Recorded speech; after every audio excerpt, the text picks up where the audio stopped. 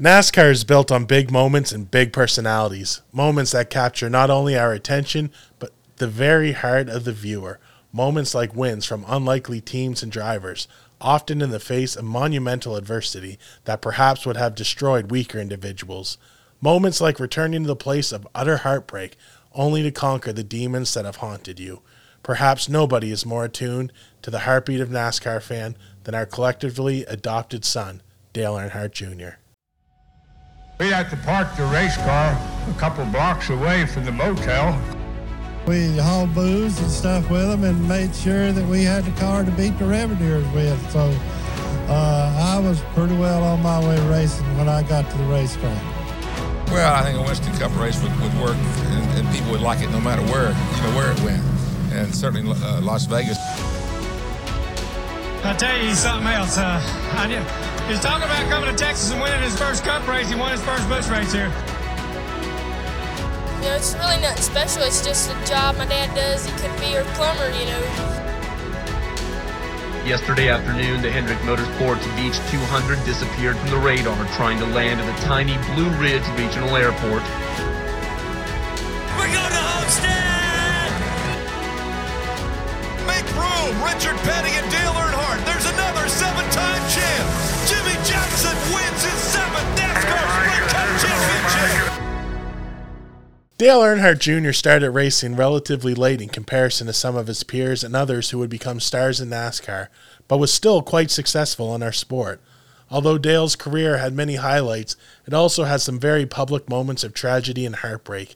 It is nearly impossible to look at the career of Jr. without the consideration of what may have been, had it not been for the passing of his father. Statistically speaking, 26 career wins is nothing to call unsuccessful. Many legends in our sport have fewer, such as Fred Lorenzen, both Labonte brothers, Benny Parsons, and Rooster himself, Ricky Rudd. The disconnect, it seems, is that many believe there was so much untapped potential early in his career that life robbed him of. The passing of Dale Earnhardt Sr. and Jr.'s sophomore season meant that so much of his career would be him walking through uncharted waters without the one person who he wanted the approval and guidance of more than anyone. It also meant that he had more responsibility on a team level with Dale Earnhardt Incorporated than likely should have ever been put upon him. And with family drama behind the scenes, that likely contributed a bit to that untapped potential as well. The good news is that even in tragedy, he would become one of the most influential people in our sport, even after his driving days were over. Previously, we discussed how Dale Earnhardt Sr. and specifically his death played a critical role in the transformation of the mindset of NASCAR, its fans and drivers in regards to safety. Perhaps nobody was a walking image of that as much as his own son, Dale Jr. Jr. came into the Cup Series as a rookie in 2000, ultimately losing Rookie of the Year honors to his friend Matt Kenseth, but winning 2 races in the early part of the year. For many, watching Jr. represented a bit of a throwback to the days past. He still had a strong southern draw to his voice, had strong respect for the history of the sport, and much like his father, wore an open-face helmet and goggles, not yet adopting the full-face helmet that most his age opted for. Then tragedy struck, and wheels were put in motion that would change the face of the sport as well as the image of its favorite son forever. Many of the changes in regards to the safety of the 2000s were regulation changes put in place by the sanctioning body of NASCAR. We didn't see drivers coming to the forefront for the most part and demanding or influencing change. The 2000s were still years where the field was full of drivers who had a mindset that being tough meant showing how tough you were by overpowering symptoms and sickness. Being tough to these drivers had nothing to do with the longevity of a career, but just ensuring that they made the next start. It didn't matter if they made the next 25 or not, as long as they made the next one. Changing the psyche of these drivers was not something that regulations themselves could change, but time has an interesting effect on things. As these drivers began to slowly be replaced by younger drivers, the mindset of the garage also began to shift. We now had entered into an era where drivers were not willing to just fight through everything if it meant costing them their future. This is where Junior's level of influence on the sport as a driver will likely never be matched. His personal troubles with his health have become almost a regular occurrence. By his estimate, he believes he had experienced concussions at least 20 times in his driving career. Admittedly, although concussion talk had really taken off in other sports, they simply weren't a topic of discussion in NASCAR. The NASCAR world would talk about how a driver got his bell rung, sure, but nobody ever used the concussion word. Looking back over that time period, it's easy to see that for many it was willful ignorance of what was truly transpiring inside of these drivers' heads. Everyone points to a crash in 2002 as the beginning of his concussions, but there's strong likelihood that they started before that. The reason we point to 2002 as the beginning is because as you watch him get assisted from the car, it's painfully obvious that something isn't right, even though nothing is physically wrong to the naked eye. A decade later, in 2012, the struggles of these impacts and the resulting concussions would finally come back to haunt Junior, as he had 2 substantial concussions within a matter of weeks. The first occurred during a practice session crash. He fought through it, continued racing, and began to recover. Weeks later, following a crash at Talladega, his symptoms would not only return, but they'd bring other, worse symptoms with them. Dale Jr. would ultimately miss 2 races in the fall of 2012 as he recovered from his injuries, while participating in a program specifically designed for athletes with concussion issues.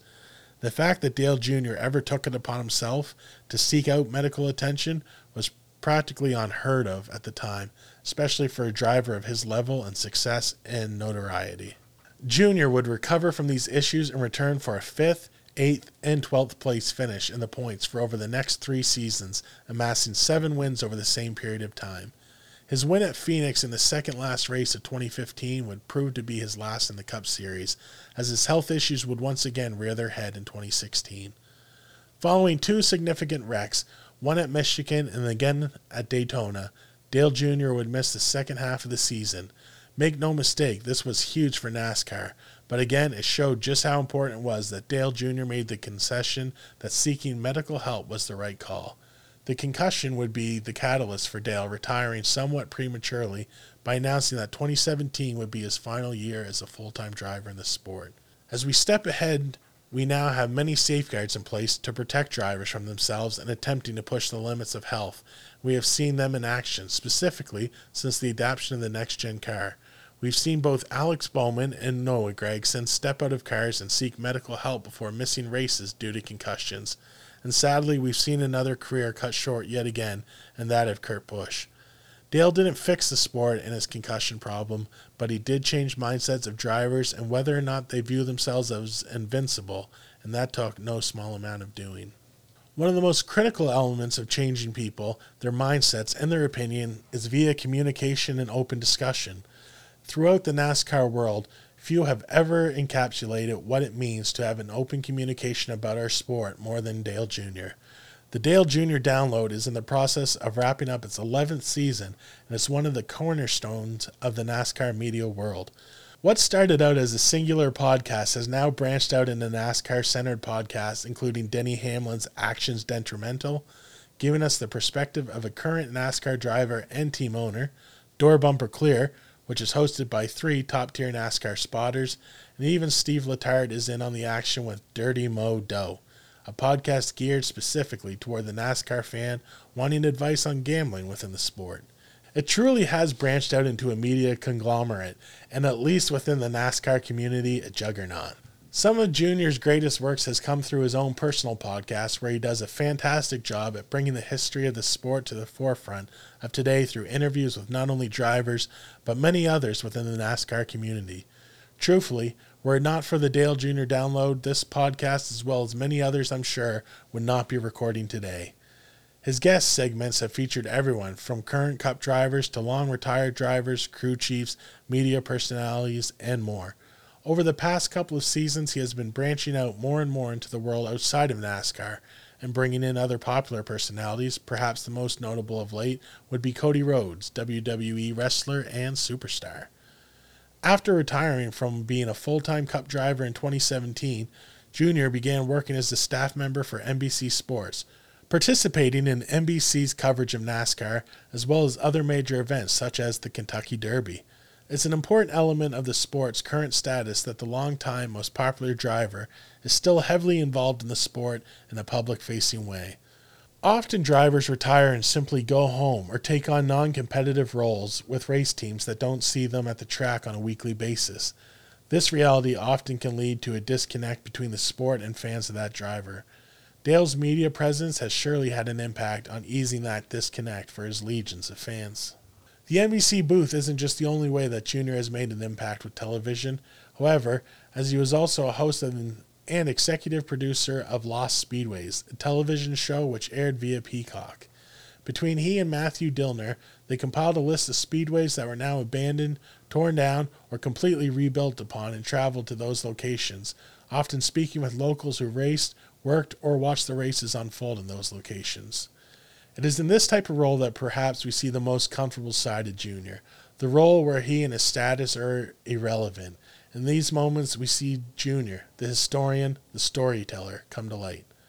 Perhaps the greatest irony in the character of Little E is that he seemingly cares very little about being famous or having a level of notoriety, and yet he's willing to sacrifice what is a very limited amount of privacy to open the curtain behind the history of the sport for any who are willing to listen, watch, and learn. No doubt the reality of his father's own tragic death has played a role in spurring him to ensure the stories of others are told. But to those of us that listen in to his podcast, there's at least a feeling that we're still continuing to watch him heal. And who knows, maybe we are too.